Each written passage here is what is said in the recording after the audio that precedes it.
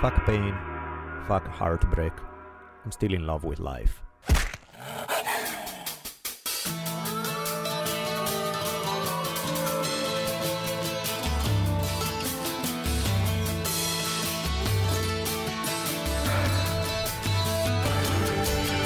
From the multicultural headquarters of the future capital of the free-thinking states of America known as Los Angeles, this is the Drunken Taoist Podcast.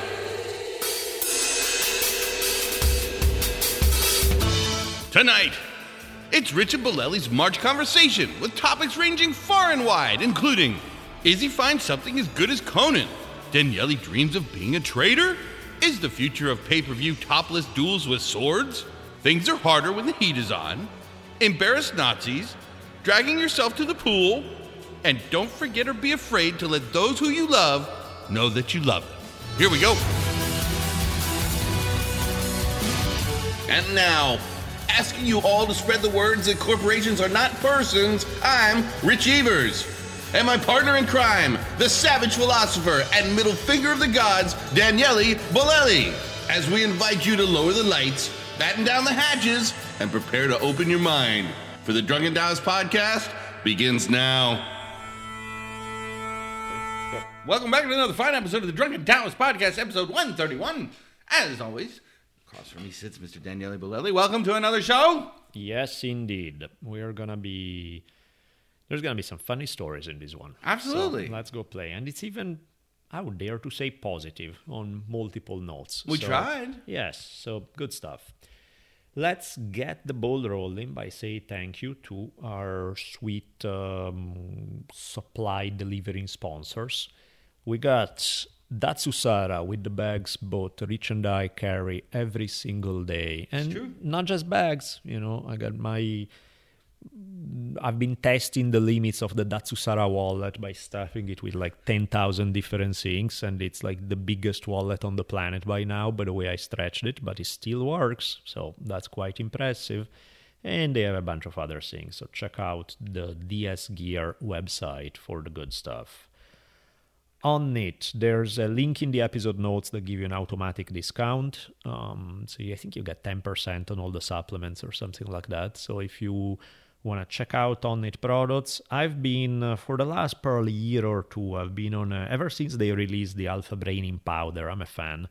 Today, I'm recording, we're doing this on a Thursday. Thursday is usually the day when it's kind of like closer to the end of the week. I've been working ragged. I have a really long day today at Long Beach, where I teach at Cal State Long Beach till 10 p.m. So there's almost unfeelingly, I have my early afternoon Alpha Brain moment, and that one keeps me through the day, man. It works, and I like it. And of course, Sure Design t-shirts, that guess what? That's what I'm wearing right now. In particular, I'm wearing one of our Drunken Taoists, the Nietzsche one at this moment. Check out ours. They are glorious. Check out Sure Design, equally glorious.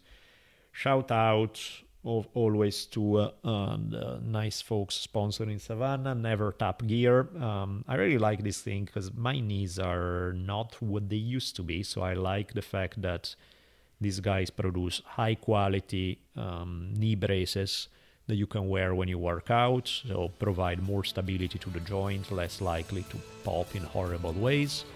So check them out. And as I mentioned before, a friend of mine has a gym here in LA. It's where Savannah goes to train.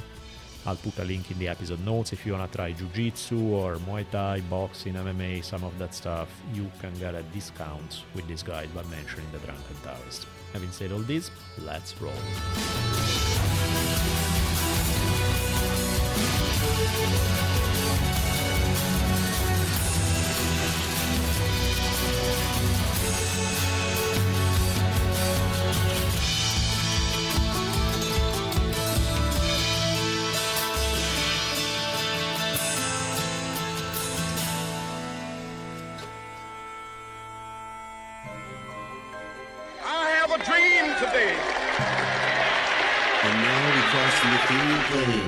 For a visit into Bolelli's Dream Time. It's Dream Time, everybody. What have we got cooked up today? This is an old one, and I think I may even mention it, but I want to take it in a very different direction. So even if we did mention it way back in the day, maybe I was playing with. I think this was a result of thinking about the episodes I just released for History on Fire, where there are 2 back-to-back episodes. They are really part of the same giant episode, but we decided to split it in 2. So there's episode 32A, it's me telling the story of the Sand Creek Massacre in 1864. And then 32B is Daryl Cooper from Martyr Made podcast talking about the My Lai Massacre in 1968. And the reason for even going in that very dark territory is not so much, darkness for darkness sake, is more of an exploration of human psychology. It's like, what is that make one guy, when they are ordered to go shoot a 3-year-old, one guy say, yes, sir, that's what I'm going to do. And somebody else instead is going to stand up and say, are you fucking kidding me? That's not what we do. That's not who we are. And so I was fascinated with this. This is also, I think, the next episode of History on Fire. That's what the discussion, like so far we just told the stories. And the next one is where we try to draw the conclusions of this and like look at why, what is that play in the human mind? What is that lead to both these horrible things as well as the heroic reaction of people who just don't go along with the program. So, that's what interests me about it. And that got me thinking about a dream that I had as a kid that still remember. So obviously it was a big enough deal in my psyche. Because the question about these things is that anytime you hear these stories that are so nasty and so ugly, the question there is always, most people think they would never do it. And just statistically speaking, that's just not true, because the fact is high numbers of people go along with whatever they are commanded to do. High numbers of people go with the program. So, but it's always have the defense, I was ordered to do that. Yeah, but high numbers is not everybody. Yeah. So the question is, what... So back to this dream, I guess. I remember as a kid waking up really feeling horrible about myself, because I had this dream that there was some kind of weird political revolution or some Pol Pot kind of thing and the new rulers were basically asking me to testify against my parents and kind of point the finger and say, yes, they did this and that and whatever their crime was. And I remember me as a kid, and I really probably was, I don't know, Isabella's age or something. I was probably 8 years old, 6 years old, 7 years old, somewhere around there. Me saying, just going along and testifying against my parents and saying, yes, they were, and I adore my parents and they were good to me, and in daily life I was. And so I remember when I woke up, I thought, what the fuck? Did they drag him out and put him up against the wall?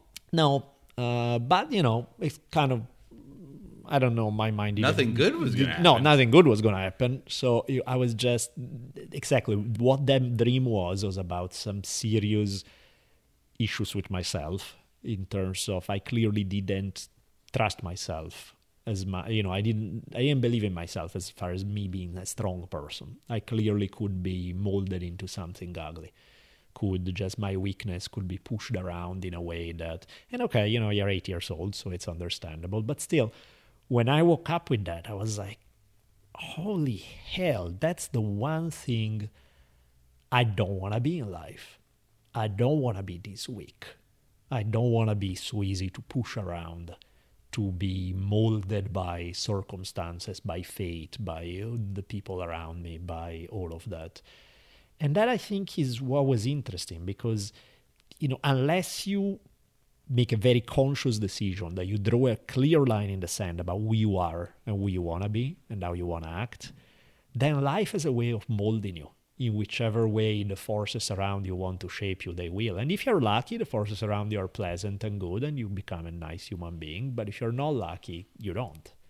It's kind of the reason why, think about how weird it is. Back in 1830, overwhelming majority of people in large parts of the United States thought there was no problem with slavery. Slavery was just fine. If you say the same thing today, you're seen as a complete batshit crazy person, and there's a very small minority who would argue that that was fine. Depends on who you're hanging out with, though. Depends who but I think there is a critical mass that you reach that once there's enough consensus. I mean, even like people who are seriously racist today, way racist, don't want to say they are racist. No, because they don't want to be called out. That's why we're in a strange time, because now they're emboldened, and left and right you see these people. See the woman just the other day, middle school teacher, who's got a super racist white power podcast. Uh-huh. And she was bringing some of that indoctrination into her classroom. Of course. See, so they're there. But that's what the critical mass that I'm referring to is that even, I mean, I saw an interview, this was hilarious. A dude who was a member of the American Nazi Party, who had the Hitler statues in his house. He didn't want to call himself a Nazi. And I'm like, dude, you're as Nazi as anybody gets. And the thing is, there's a point where you don't want to admit it to yourself because it's become unpopular enough with mass number of people that you need to tweak it just a little, whereas in a different circumstances, you're completely unapologetic about it. It's like, this is how it is. This is, yes, of course I am, and this is what I believe. Well, wait till the Siri Soul Readers come out, and you just put it in front. Oh, my, look at that. Yeah, that's where you actually see what... But I thought it was interesting, because that's the thing, that people are so molded by their surroundings, by the people they hang out with, by what's considered socially acceptable. Of course.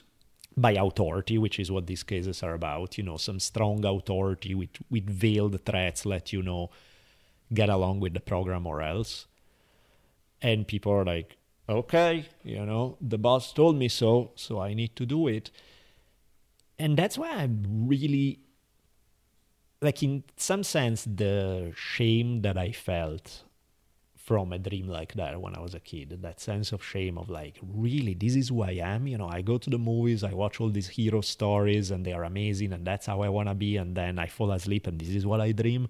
I'm the weak asshole in the story, not the hero. I don't like that very much. Purely a cautionary tale. Yeah, but it's a useful cautionary tale. For sure. Kind of remind you, hey, unless you do the work, unless you really straighten yourself out in terms of who you want to be, and because it's easy to say it when you are pumped up after watching the movie, or it's easy to say because everybody wants that sort of, I want to be the hero of the story. It's a little harder when the pressure is on. It's a little harder when it doesn't look as glamorous. There's a lot of stuff that you can lose by doing the right thing. Yeah.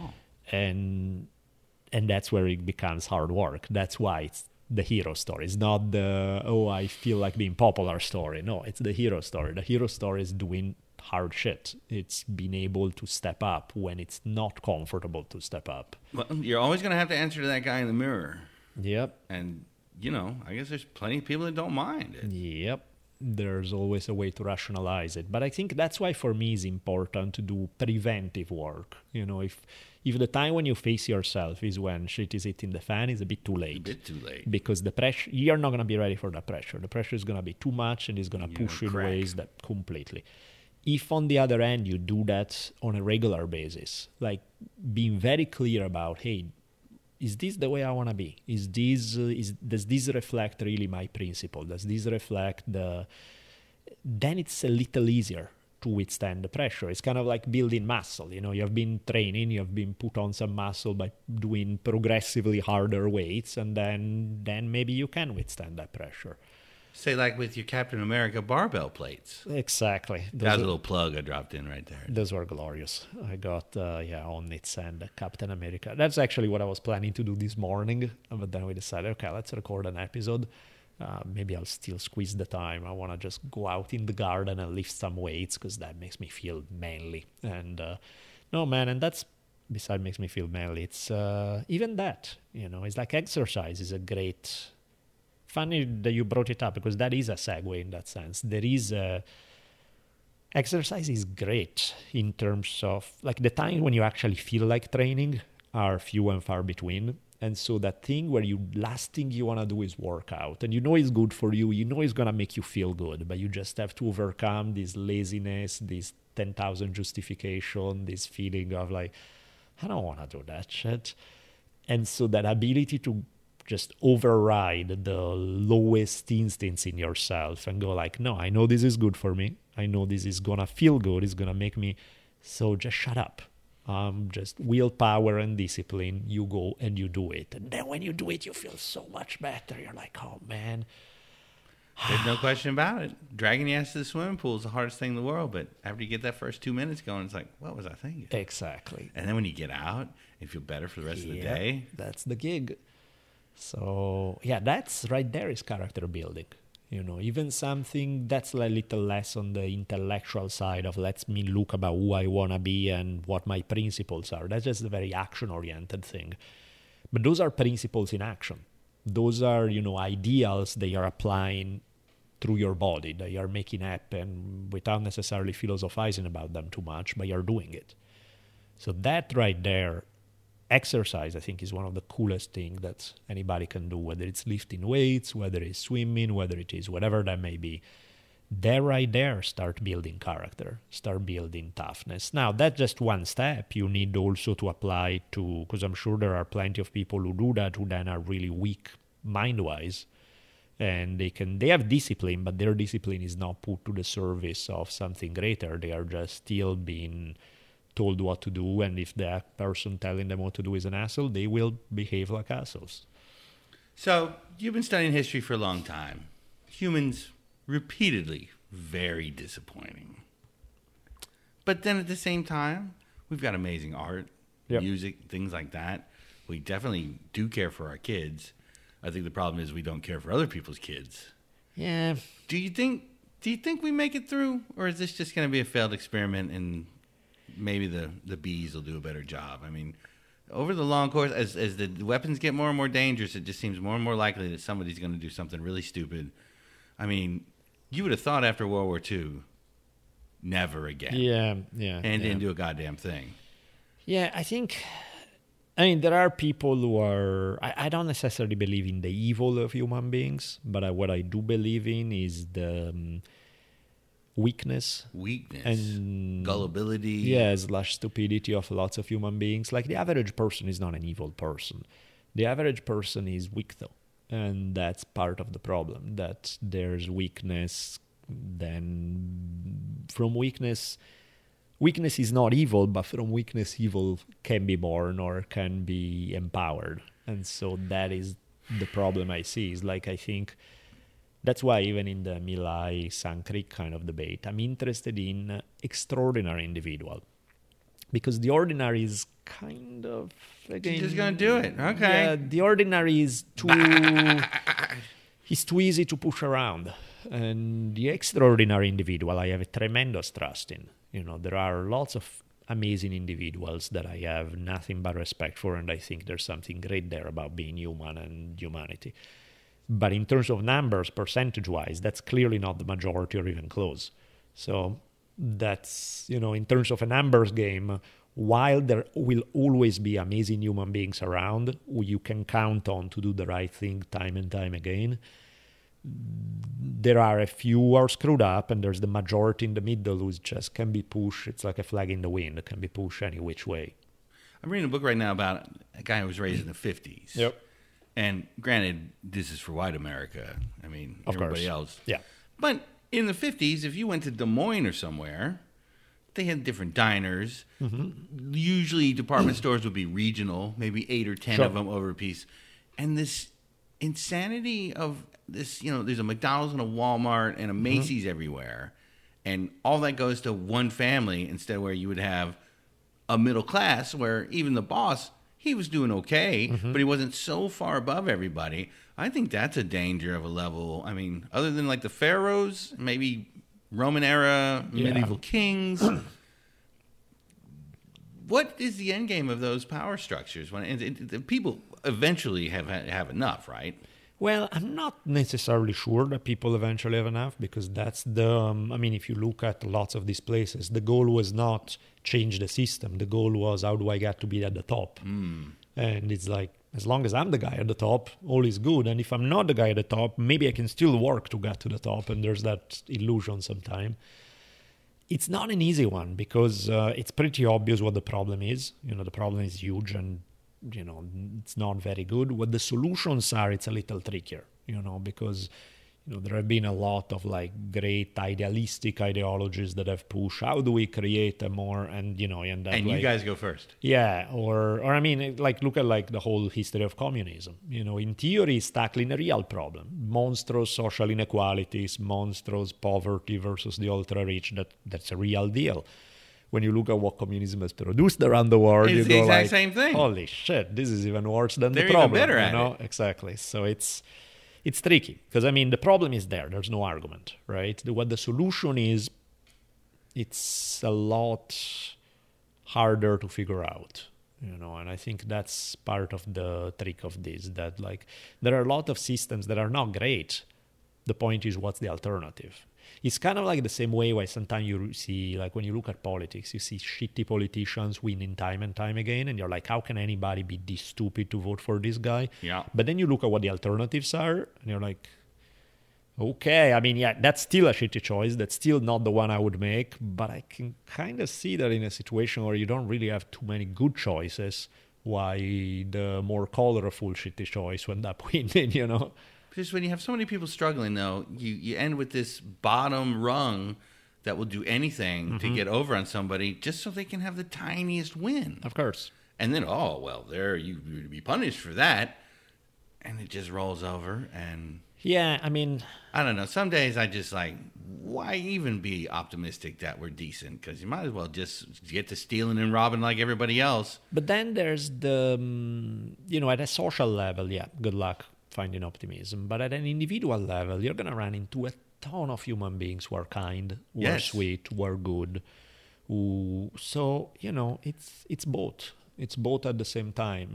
Clearly finding a solution to social problems is 100 times harder than finding it within an individual context or your own microcosm. But the real solution is not that fucking complicated. Right. Learn to share. Why does anyone deserve to have $20 billion in the bank when somebody doesn't have any food to eat? Sure, but the part that gets tricky is how exactly. Because of course... With my fucking hatchet, man! Well, no, because the problem is, look at government, right? Government is... Waste, lack of stealing, government is awful. Government is awful. So it's like... Almost 70% of the money ends up in the wrong hands. Can you believe that? Between, from a lady cheating with her food stamps to these fucking insanity... The military has a storage facility for $7 billion worth of shit that they bought that they didn't need. Mm-hmm. No, and I think that's the problem. That is like... Just trying to get my CNN self out. So. How do you do it? Because it's like that goes back to what exactly is the right plan. And that's where it gets shitty, because it's not that clear how you play it well. And experiment after experiment to play it well have failed. So then you go like, okay, let's go back to the drawing board. That's why to me it's like... Decent people wouldn't allow this to happen. Yeah. So it's clear. No, I mean, of course, the game is any power game, anything where there's power and wealth. It's not... Somebody who's going to learn to play the game really well, it's not really in their best interest then to be in the... It's like, hey, I won the game. Why should I be now in the position of working for everybody else who has... My hatchet again. But I think that's part of what makes this whole thing really tricky. Like, politically, sometimes I get really...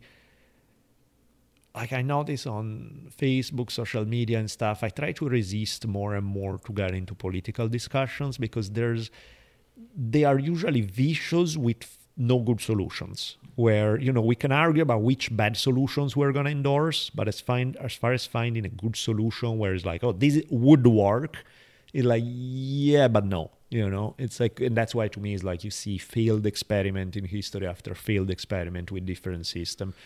I trust individual human beings. Give me an absolute monarchy, right? The worst possible, like not exactly a very good system. Give me an absolute monarchy when Dan Carlin got to be the absolute monarch, and I'm cool with it. He'd have execution before the first day was over. With the fucking just for the entertainment. Let's pull some tendons out with hot pinchers. But I've been wanting to see that for a long time. I think I trust individuals more than I trust systems. It's tough, man. This past year, just to watch incompetence slosh around and just destroy everything in its wake. But I mean, I saw like the Italian elections, for example. Oh man, it's how pretty about hilarious that? because they all suck. It's like that Berlusconi, he got busted for fraud. He's ineligible to even run. And even though technically he couldn't run, he probably would have won had he run. All the polls Polls were putting him ahead. And why? Because his opponents suck just as much, and they are not even funny. Berlusconi, at least you laugh, you know what I mean? Not you laugh in a, like, haha, he's a good guy. But there's some entertainment in a President Camacho kind of way, you know, like from Idiocracy. The other guys are just as mediocre without the flair. And so you're like, okay, great, you know. And emboldened once again. Yeah. The fascists are back. Of course. And I think that too is like that rise of fascism, which is clearly happening in places like Italy. And a lot of it is people in an uncertain world. People crave security. Now, the reality of fascism is that it doesn't really give you security, but it gives you the appearance of security. You know, it gives you this sense of like, I'm a strong man and I'm going to take care of business. And you look at the popularity of these guys, from, you know, the dictator in the Philippines to Putin to, you know, the whole range of, it's something that appeals to human beings. You know, we probably know better historically that they never end up well, but that appeal, you know, is like, lots of people have that issues. Lots of people need somebody who appears strong and confident to tell them, we got it under control, I have the solution, I'll take care of you. It's an appealing kind of thing. That's why dictators are popular. That's why religious cults are popular. That's why gangs are popular. That's why there's that sense of belonging, that sense of security, that sense that there's somebody in charge who knows what they are doing and they are tough. And it's all bullshit. It's all image. But nonetheless, it sells. But who would ever dreamed in 2018 people are dusting off the eugenics books again? I mean, it's just like the oldies but the goodies.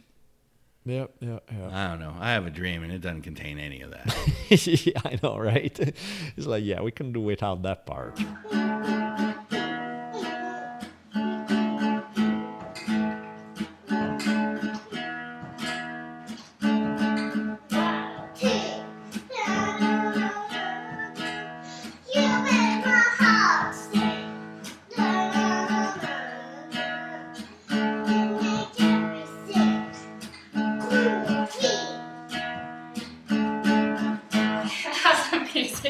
All right. Okay, Isabella moment. Growing like a weed. Yes, indeed. Let's go play with Isabella moment. So a couple of media-related Isabella things. So for one, Isabella has discovered video games. Uh-oh. So, no, she's not super crazy about it, but she enjoys it when she plays it. Well, yeah. So we spent a morning a few days ago where she survived an orc ambush in Lord of the Rings while entering the gates of Moria. That's a good one. She won the Soccer World Cup, and she, as Kazushi Sakuraba, she armbarred and leg-locked all the competition. So she played a soccer game, an MMA game, and a Lord of the Rings game. I remember those FIFA games being good 20 years ago. They must be amazing now. You know, this is the sad status of the situation. Discovering video games for her, the point is she doesn't know any better, and all that there is around is a PlayStation 2 from way back in the day. That's probably the same game. So that's, yeah, exactly. So it's, I think we were played Soccer World Cup 1990 something or like 2000 exactly or something like that. So yeah, but who cares? It's fun, you know. It's like, man, I had a blast playing Pac-Man as a kid, and I probably would still play Pac-Man. So it's like, it's fun to get all the extra cool technological stuff. Oh, speaking of which, I saw an awesome thing. Sorry, this is gonna be an Isabella moment that goes in meanders in other direction. I saw the guys who do Assassin's Creed. Yes, they did this one thing where it's the game. There's no game; it's just the world of Assassin's Creed, where you can explore, and there's like a whole historical thing where you are interacting with. There's none of the every no 3 murders seconds required. You need to kill somebody. It's more of a history lesson where they use that word because they do such an amazing job recreating all the little details of what life was like then, and they are pretty realistic about it. That they figure, that part bothered me. This is an idea I had like 7 years ago, and I tried desperately to get it going, but I was like, man, Assassin's Creed is perfect. You can turn it into a history lesson. And apparently that's exactly what they are doing now, so good for them. That was, if I may say so myself, a genius idea, but I'm sure I wasn't the only one having Ideas it. getting stolen left and right. I don't My think tartar I was- guards were stolen by Star Trek bastards. I know somebody stole it. Yeah, And not that anybody would listen to find out, but In my case, I'm not so sure. I'm sure somebody else had another idea, but it's great. I thought it was, that's a cool concept, because I really think that Assassin's Creed has taught history to more people and better than any college course. Most of the time, I mean, it's like you are in that world. You get a first person perspective in what's going on. It's pretty cool. So in any case, but speaking of first-person perspective, Yeah. we went to the Getty Villa. how is it? That's pretty cool. Yeah. It really is a great recreation of a Roman villa. Somebody who's doing really well back then. Yeah, when they weren't getting kidnapped in Italy and having their ears cut off. One of the Gettys was kidnapped right. by an Italian gang, and that one of his ears. They weren't quick enough about paying, so they decided to chop off one of his ears and send it in the mail to let people know. That was the Kevin Spacey movie that it was removed from. Yeah. All the money in the world is that Oh, story. is that about the Getty thing? Yeah, and old Grandpa Getty was like, "Fuck it, I ain't paying." He said, what is he worth? Nothing to me. Really? Oh yeah. Why? They just didn't get along? I don't know. He just didn't. He wasn't going to be blackmailed like that. Wow. I have not seen the film, but that is the story that it follows. That's a lovable tale. I thought the one thing, the recreation of the villa is pretty impressive. And you step into these big atriums and, hanging in, like, water would come in and fill. And it was, like, all very well set up. Odd, though, seemed to be a lot of little American 7-year-olds running around. And I didn't think you would find that in Rome. No, not quite. Like, busloads of them. Yeah, well, Luckily, like- we got there early before the buses totally arrived. But Yeah, it's like, what do we do with the kids today? Let's take her to the Getty they don't give a Villa. shit. No, of course not. Their favorite part was all the dicks on the statues. They I'm got sure. a pretty good kick out of that. I'm sure. And the statues were amazing. I mean, it's amazing to look at. Like, that's 3,200 years old. Yep. Somebody carved that 3,200 years ago, and it managed to survive all this time. Yeah, as ridiculous as it sounds, I've never been to the Getty Villa. I've been, or is the villa the one on Sunset or the one? Yeah, it's the one back on the Sunset. PCH right around Sunset. Okay, yeah, it's funny. I think, no, maybe that's the one I went to, but I'm talking about 20 plus years ago. Well, I was expecting Pompeii, like, archaeological dig, and it wasn't Right. that at all. It was just like this great representation. Oh, and it had like its own amphitheater, probably 20 rows high. Right. So I got to do friends, countrymen. That was nice. They should also get gladiators to make it a little more realistic. Just rough up the crowd a little bit. Straighten those kids out. Yeah, Making all yeah. that damn noise while I'm trying to Or get enjoy the 7-year-olds to do it. 27-year-old penis. Or the 7-year-old, they would volunteer to do it. That would have fun. They liked butts pretty well too. No, There's but some if you hand a well-rendered sword to behinds. each 7 years old, they would gladly partake. I'm sure they would. Yes, on that joyful note, on another media thing. Yeah. Did you ever watch Logan, the end of the Wolverine tale? Logan, what have you done? What have you done, Logan? I thought he got ripped off. I thought Jean-Luc Picard deserved a Best Supporting Actor for that, which he They were did awesome. not get. They are really good. And they did get Best Adapted Screenplay, but they did not win. So they did get nominated for the movie. I thought that movie was excellent. Yeah, that's awesome. It's funny. I had it. This is the current sad status of my schedule. I had it in my bag as a DVD, ready to watch for the last 6 months. With the idea, I'm going to find 2 hours to watch it. And eventually 6 months in, I'm like, okay, this is getting ridiculous. I still don't have 2 hours to watch it. But hey, you want to watch it with me? At least I can combine parenting duties with watching Logan. Barely. And a lot of stabbing in that movie. yeah, that part never bothered her. I had to, the violence never really bugged her. I mean, even when she started watching, Lord of the Rings, the orcs, heads flying, that part never bugged her. It's more the emotions that bother her about stuff. So It was tough. So I had to warn her ahead, spoiler alert, he dies, So there's, once she was okay, say, hey, are you okay with that? You know that that's what's going to happen. Are you okay with watching it? Being properly warned, then she was cool with it. And she just loved it to death. She was like, I want to watch it again and again and again and again and again some more. And I dug it too. It was a really good movie. It was interesting for me too because that's exactly the character that for whatever reason I've always related a little too much to. You know, epic but heartbroken, that kind of a vibe. And for the first time ever, I was watching it. And I mean, yeah, I know those emotions. I know the feeling. I know everything about that character. But I did not have the same degree of 110% identification. And not because they weren't doing a good job with the character, because they did. Yeah. Because I think I've changed. Because something which is probably a really healthy thing for me. That I don't feel bound to that kind of life, to that kind of role, to this sense of amazing, powerful, epic, but sad and tragic and heartbroken. I was thinking about it. I'm like, man, I don't feel like all those characters, there's always kind of a degree of loneliness, heavy loneliness that characterize them. And I was like, you know what? I don't feel that way no more. And it's probably the first time in my life that I don't feel that way no more. So I'm like, okay, that's a good thing. You know, why don't I relate the same way I did? And I was like, I think I'm happier than I've been. And I was like, this is really surprisingly healthy. So watching Logan was a really interesting check of where I'm at with who I am today. And you're in a nice spot, man. You're surrounded by a bunch of great people, you know?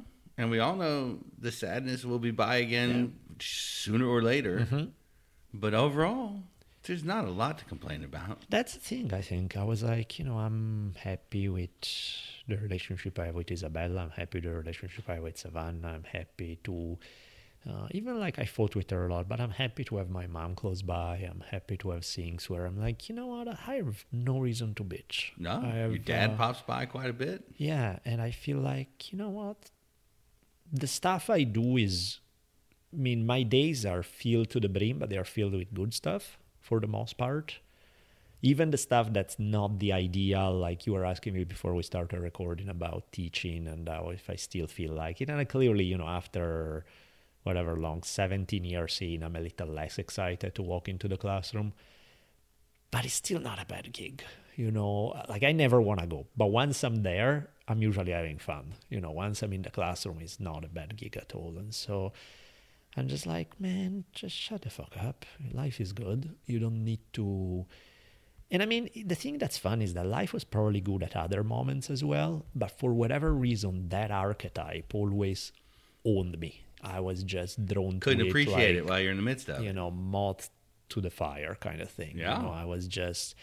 And now, again, I was watching it and I'm like, yeah, that's exactly to a T that archetype, but I don't relate the same way. And I was like, this is surprisingly healthy. So it was cool for me too. You know, it was kind of cool to watch it with Isabella and see her getting excited about the story and everything. But it was also cool for me to realize, yeah, I don't think I'm the same person that I was a while ago. I think things have changed and not in a bad way. So it was, you know, out of a pretty heavy movie that can get really sad, I was actually feeling really happy at the end of it because it was something that made me realize about myself. Did you guys take her to Wonder Woman? She watched it with somebody. She like it? She did. She did. It's a good year for ass-kicking women. Yeah, I haven't seen that one. Man, that's the thing. I really don't watch much of it. Like that movie, Logan, I enjoyed. Is a rare case of something that I actually watch from beginning to end. There's so many times when I want to watch something for myself, and 5 minutes in, I'm like, okay, I don't have the time for this shit. Let me watch it at double speed, skimming through the subtitles. Because I'm like, I kind of want to know what it's about, but this is not... It's not fun enough to make it worth 2 hours. So Logan was a very pleasant exception to that. So it's always nice to be surprised. Yeah, but when it came out like a year ago or something. Oh yeah, it was like this time maybe like year March and a half last ago, year. Right? Yeah. So, but yeah, I got to watch it. It was one of my favorite ones last year for sure. Yeah, totally. We went through a bad rut of just shitty ones. Netflix snuck this movie on. They did a ad during the Super Bowl about Cloverfield Paradox, these Cloverfield movies. And they're like, available now on Netflix. Like, right. So nobody even knew about it to available. Yeah. It was the biggest turd, man. It was Really? been dumped off. Somebody, I think Paramount or somebody's like, will someone buy this from us?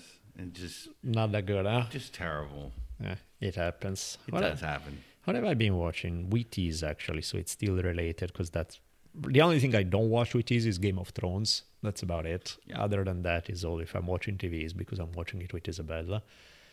What did she watch? Oh, she's got into Marvel stuff. So she has been watching, what did she watch? She watched Luke Cage. She watched Iron Fist. Iron Fist, everybody said it sucked horribly. So I was ready for that. And I was like, it doesn't suck that bad. It's not the best thing ever, but it's not. And actually it had a really, in some way, in fact, I'm more interested in the effect that things have than in the actual quality. And regardless of Iron Fist, which I didn't think it was as bad as many people say, but yeah, it wasn't my favorite thing ever, it had an awesome effect because Isabella she got into it more than I did. And watching all the scenes of training and the idea of, you got to work hard to get good at anything. So she, for the first time, was asking me, like, okay, I want to train a little. Can you teach me some martial arts? And, I never wanted to push her because I'm like, it's the classic thing that you are into something, so you push your kids into it and then they hate it forever, right? Yep. So I was like, took her with me a couple of times. She didn't really dig it. So I was like, it's fine. You don't need to. That's for later. And then this time, because she got into it, I was like, okay, but then you want it, right? And so you need to be motivated because it's not me making you do something. And she was, yeah. I mean, she's still shy, so she didn't want to join a class and she wanted to kind of play with me where I teach her stuff and show her things. And I'm like, that's fine. That's not a problem. So we started, and, she pretty religiously got down, does her push-ups, start doing cartwheels to keep her gymnastics up. I teach her little boxing, does a few. She loves to play in perfect Iron Fist Kung Fu style. She likes the big long stick, play with that. And I was like, this is a lot of fun. This is something that I can do with her, and that would have never happened probably had we not watched that show. So that's another win, That's not a bad gig. I'd hold her off on the Punisher. Yeah, you know what? I got a little over enthusiastic with she likes Marvel stuff. And, Iron Fist was okay. Luke Cage began to push the envelope. It's a little heavier and a little... But it was still okay. We're still good.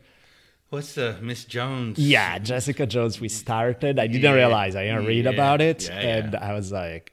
We were like, yeah, that's a bad idea. Her superpower seems to be her clothes come off easily. Yeah, and beside that, I mean, it's just sad. It's so heavy and so... Oh, the Punisher does the same. It's just so sad. In the first episode, there's some majorly sad, twisted, fucked up stuff. And so Isabella was like, yeah. And I was like, yeah, I don't think that's... We had the voice of truth coming from upstairs with Savannah said, you guys really watching that? That's not a good idea. And I was like, yep, you're exactly right. It's not a good idea. And Isabella agreed. So it's great to have the voice of truth around. Yeah, the voice of truth never fails. And so yeah, that one was too much. That one was like, nope, no Jessica Jones. And on another front, if you guys have never watched this one, I watched it with Liz and she was in heaven. Have you ever seen Girlfight? That was Michelle Rodriguez's debut as an actress.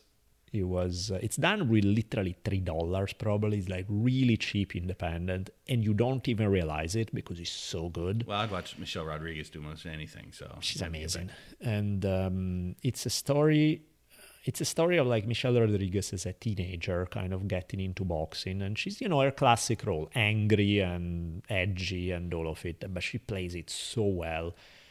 And her journey into boxing, the way, like everything about that movie is a masterpiece, which is funny because I don't even know what the budget was, but I'm sure it was cheap, independent movie.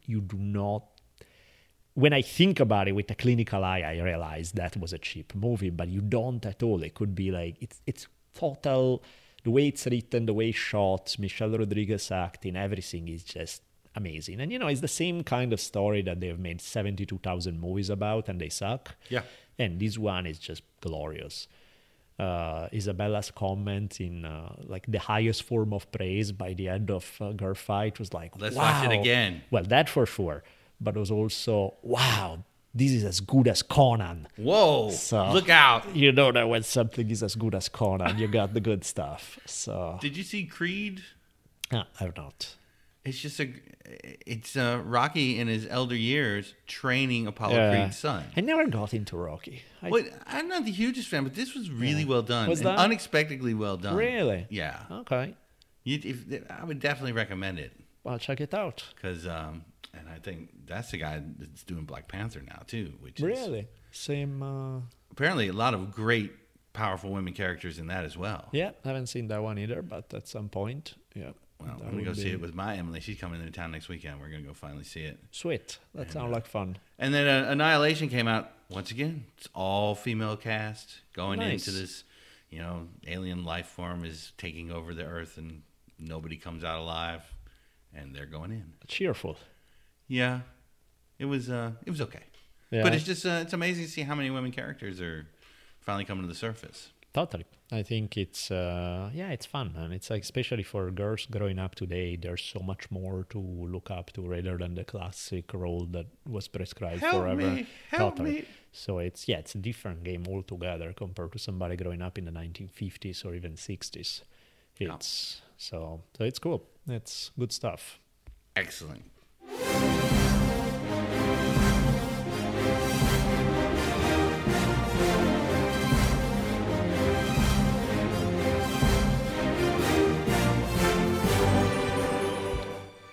It's story time, everybody. Happy Nipples, Happy Planet, DSGear.com. That's it. We got, this is a story that comes to us courtesy of Stefan Kestin, he's a great jiu-jitsu guy. He has a podcast, sort of Theodore Roosevelt-inspired title, The Strenuous Life. He's a cool guy. He sent me this link that's just downright hilarious. It's about a duel that took place in 1892 between two ladies. Ooh. Which already...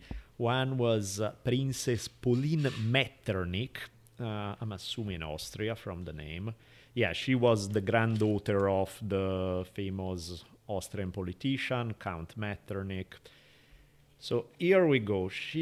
So we're talking late 1800s. This lady, by the way, Metternich was not only she came from this big, powerful family in Austria, but just to creep you guys out right away, when she was 20, she got married to her uncle. But, before we got all judging stuff, he was only her mom's half-brother. So it's like, yeah, okay. So a lot of three-eyed children arriving shortly. Weird. They had a bunch of kids apparently without major genetic defects. It's the third generation. Yeah, right. But yeah, gross. In any case, yeah, disturbing. The second lady in our story, because you need two to have a duel, is okay. This is gonna be a challenge to pronounce. I got the first name Anastasia, but Kielmansegg. I'm not sure. It's a long, complicated Austrian name. Sounds angry. But yeah, well, of course. Try to say anything in like German or something. Achtung! Exactly. Is even... Yeah, it's pretty scary language. Yeah. So the rivalry between these two ladies is really just a little bit catty. There's a bit of this, charities and membership on the board of various charities and who throws the best parties and the social scene and all of that. And they are not so subtly maneuvering to kick the other one out and be the top one in this kind of social events. And that's how it starts out. So this could be the kind of story that go on all the time, where you got these ladies who are like pretending to be nice to each other, but really talking a lot of shit and having voodoo dolls with each other, that kind of stuff. But so Mean Girls are nothing new. But that's not the way it's gonna pan out. What's the story on the second lady? Because she was like daughter of some like powerful Russian family, but Russian in Austria, you're still second fiddle, so she's trying really hard to emerge as the top dog. The other lady, Princess Pauline Metternich, is having none of that, so the rivalry kicks in, and they are just on each other's nerves all the time. Pauline versus the uncle fucker. This is where things got interesting in 1892, when the two ladies have major disagreements about, ready for this, how to arrange flowers for the Vienna musical and theatrical exhibition. Because, a serious disagreement about flower arrangement, that's where This is what the duel's about. people have died for a whole lot less, right? So they are disagreeing on who has the authority to make the final decision. One was the honorary president, one was the acting president. So they go back and forth. I mean, this was bullshit. The real reason is they were in competition for popularity. This was a popularity contest, right? That's where it at. But they decided... And who thinks that these flowers look correct from this idiot Russian bitch? It's basically word by word what happened. They decided, let's settle things with swords. Oh. So they are going to take it one step forward. They are going to go not necessarily for death, but first blood. Wow. The first one to draw blood, then that's... I never thought swords. I thought it'd be the whole Alexander Hamilton. Nope. Nope. They pull out the sword. They have some fellow noblewoman with a medical degree decide she'll be presiding over the duel and she's the one. I have some question about this Baroness Lubinska because her rules for the game are interesting. The duel is about to get a lot better, okay? Not only we have this duel between these two famous aristocratic women with swords, that's a good start. But a vampire's judging it. Baroness Lubinska insists that the duel has to be topless. Now we're talking. Because we're talking. Now we have a topless duel between these two. I've been thinking duels for pay-per-view for a while, but I don't know why. From the guy who came up with Tits and Bass as an actual fishing show, why I didn't come up with topless duels? Topless duels is genius, right? This is the last show, man. I got shit to do. We're going to make some money. They were saying, clothing will... their medical theory was interesting. She said, well, clothing, if you stab somebody, then the clothing can go inside the wound and cause the sepsis. So that's why Swords we got need nothing to do with that. Yeah, that's not particularly good, but we're removing any potential contaminant and prevent, go about... Yeah, funny, I know. They was went from Lady Duel to Topless Lady Duel. Yeah. We're going to sell some tickets now, son. Here we have a topless ladies duel. They, one cut the other across the nose. And, First blood. Ding. Yeah, Anna just cut Pauline on the nose. Pauline fuck, first blood, we're still in it. She just stabbed me, we're close enough, so she stabbed the other one in the arm. And the seconds for both women, when they see blood, they both faint, which is brilliant. The two women don't, so props for toughness.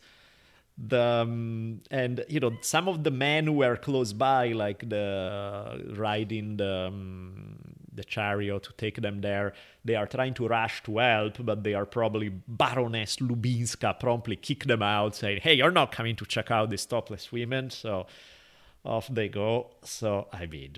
Yeah, there's not much that happens after that. That's kind of the end of the tale. This is how it works out.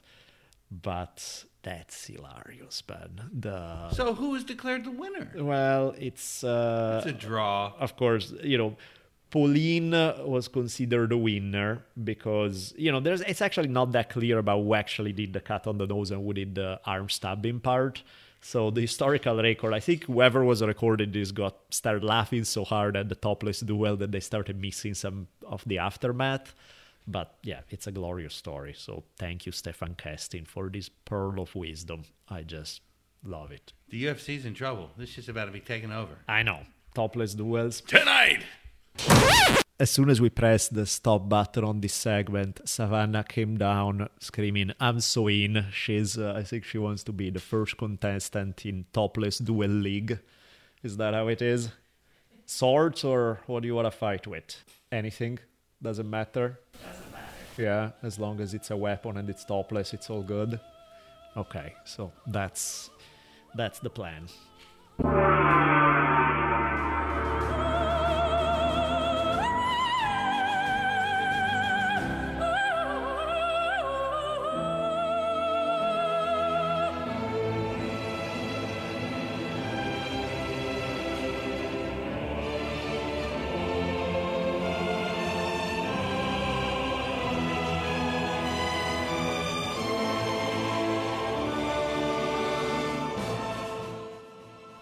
After all the girl fighting, no ranting. Sweetness in puppies. Yeah, I mean, I've too many episodes, especially History of Fire. They are so damn dark.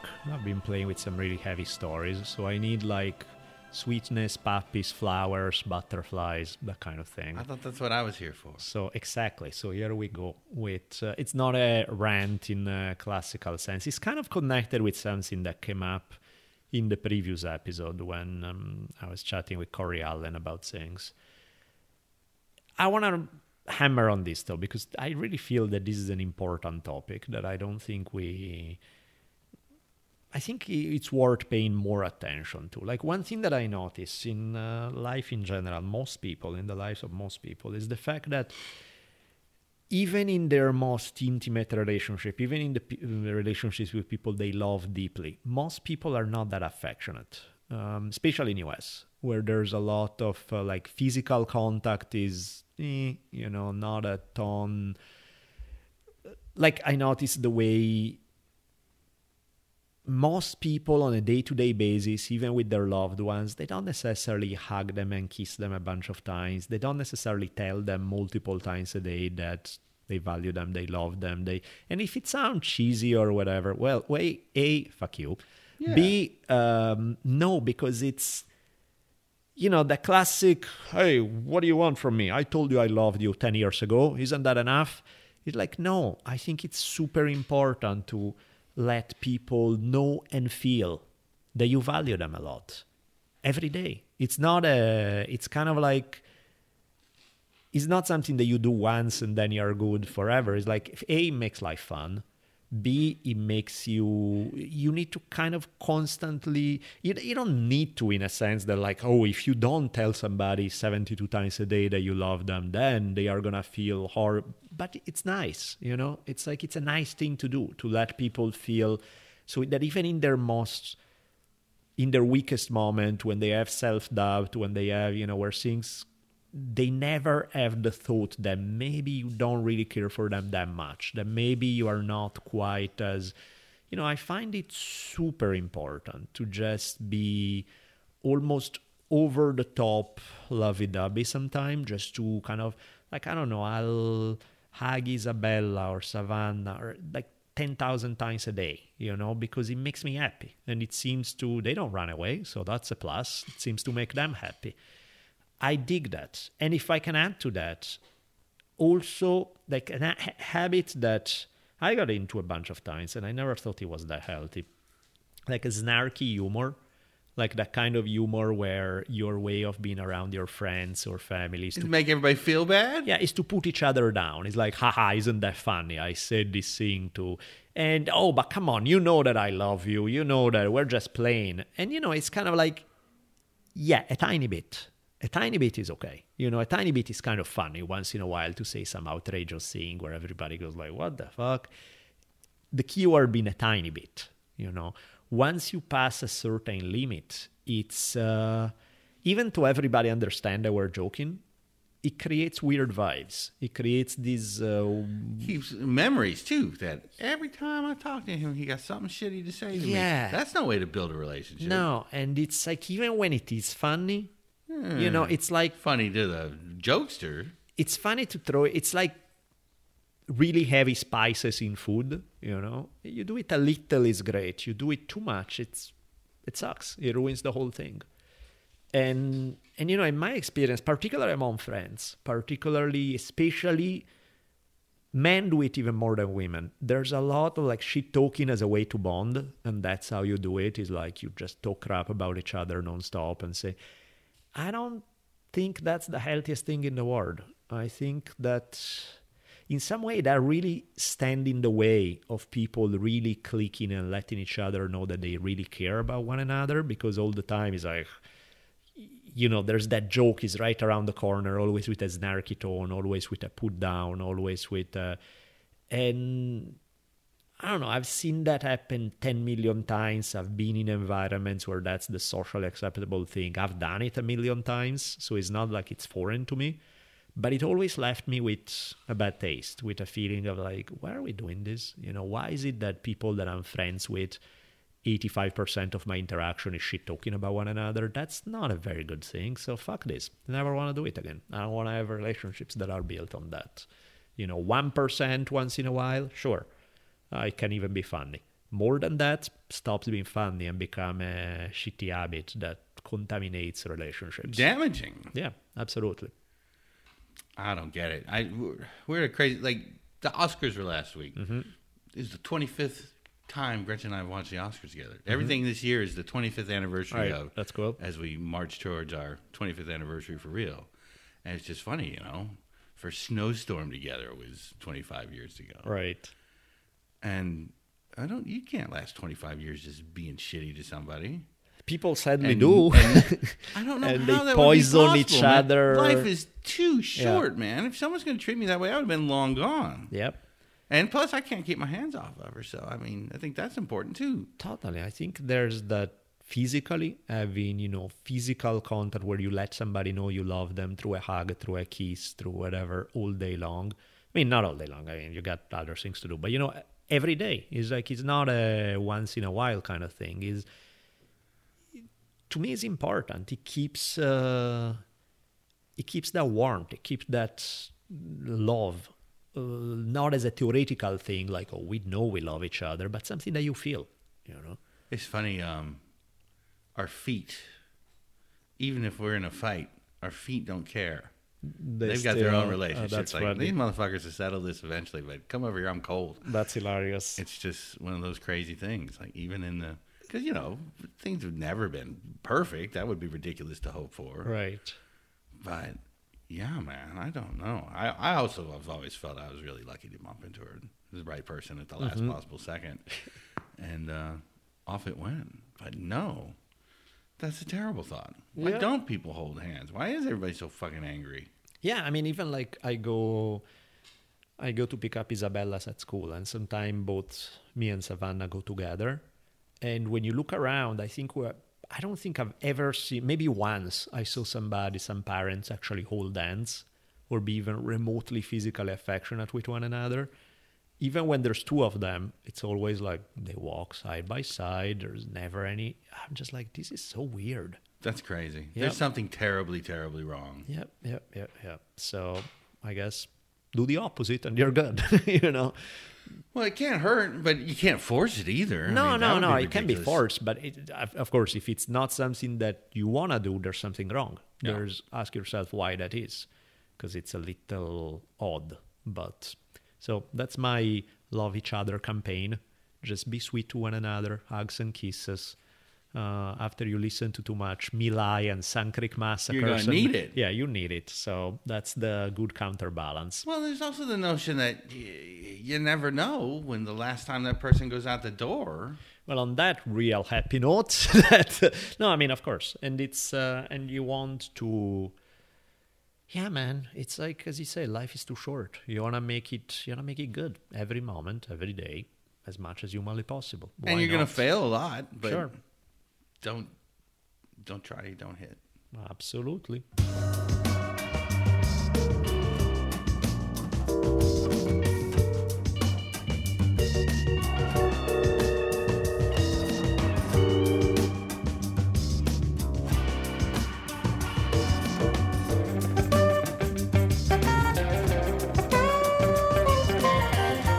Well, the funky music means that's the end of another fine, positive episode of the Drunken Dallas podcast. Wow, just no solutions, but a lot of dreams. Yeah, I mean, I think solutions are individual, which are a lot easier than social solutions. Good luck. Individual, yeah, you can do it. Be disciplined, motherfucker. Hug people. Work on yourself, on wanting to, who you want to be, and make sure every single day you work to live up to those ideals. Be clear on what those ideals are and work every day to make it happen. So the individual solutions, I think, are very much there. Yeah, I didn't stop with the flame wars. It doesn't make any sense anymore. Totally. It's funny. You post something and you're either going to get one or two things. You're going to get your pals that are like, yeah. Or you're going to get, blah, blah, blah, blah, blah. Here's all the reasons you were wrong. it cannot be good for us. I don't think the social media is good for us at all. No, I think honestly, if it wasn't for the fact that, I mean, there are a couple of things that I like about social media. There's Cat videos. Yeah, that's the putting out, stuff that I put out for History on Fire or something. It helps for sure to let people know the episodes are there. And once in a while, I do get messages or things that I would not be aware of otherwise. So there is a plus. There are also lots of minuses. So I think is how much, like, moderation is key with social media. Use it, but don't be with, Facebook, Twitter open all day. That's probably not as healthy. Yeah, especially when people are sneaking stuff in on you. Yeah, there's all that. But speaking of people, let's say thank you to the sweet folks who have donated since the last episode. Thank you, folks. Here we go with Matt Chebre, Michael Gates, Jonathan Waterloo, Stephen McKee, and Samuel McNichol. Thank you, thank you, thank you. Thank you.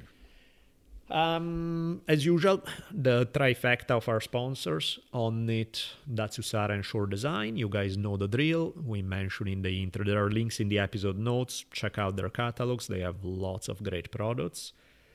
And I mentioned also Never Tap Gear that sponsors Savannah with some pretty awesome knee braces for working out so that your joints are more stable and your knees more likely to survive whatever workout you put them through. How's Kiva going? Man, it's creeping towards 100,000. That's awesome. It is. That's It'll be really fun to cool. reach that point. That's that's a milestone right there. If you can do that, you can do 250,000. Yep, that's brilliant. Those folks are serious about it, man. I mean, it's like 209 kind folks that have joined us, but they have like 16 loans apiece at this point. So Kiva's going great. Sweet. What else do we got? We got our friends at Daisy House. Of They got a new course. single out. So go to Bandcamp/Daisy House and go buy a copy of their record. Send them a couple dollars to thank them for letting us have what's clearly the most epic theme song. Yeah, I love it. It's brilliant. So thank you for that. And I think with that, we wrap and wish you a very good day. Bye.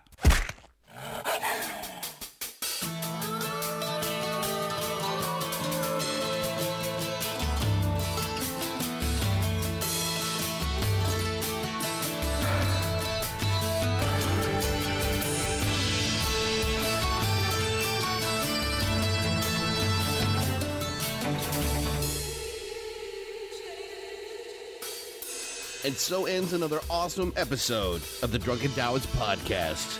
Be sure to keep your ears peeled for another mind-expanding episode coming soon. We'll be tweeting you as soon as they come out. You can keep track of Daniel at D-Bolelli. That's D-B-O-L-E-L-L-I. And you can find me on Twitter at Richimon1. That's R-I-C-H-I-M-O-N, the numeral 1. See y'all soon.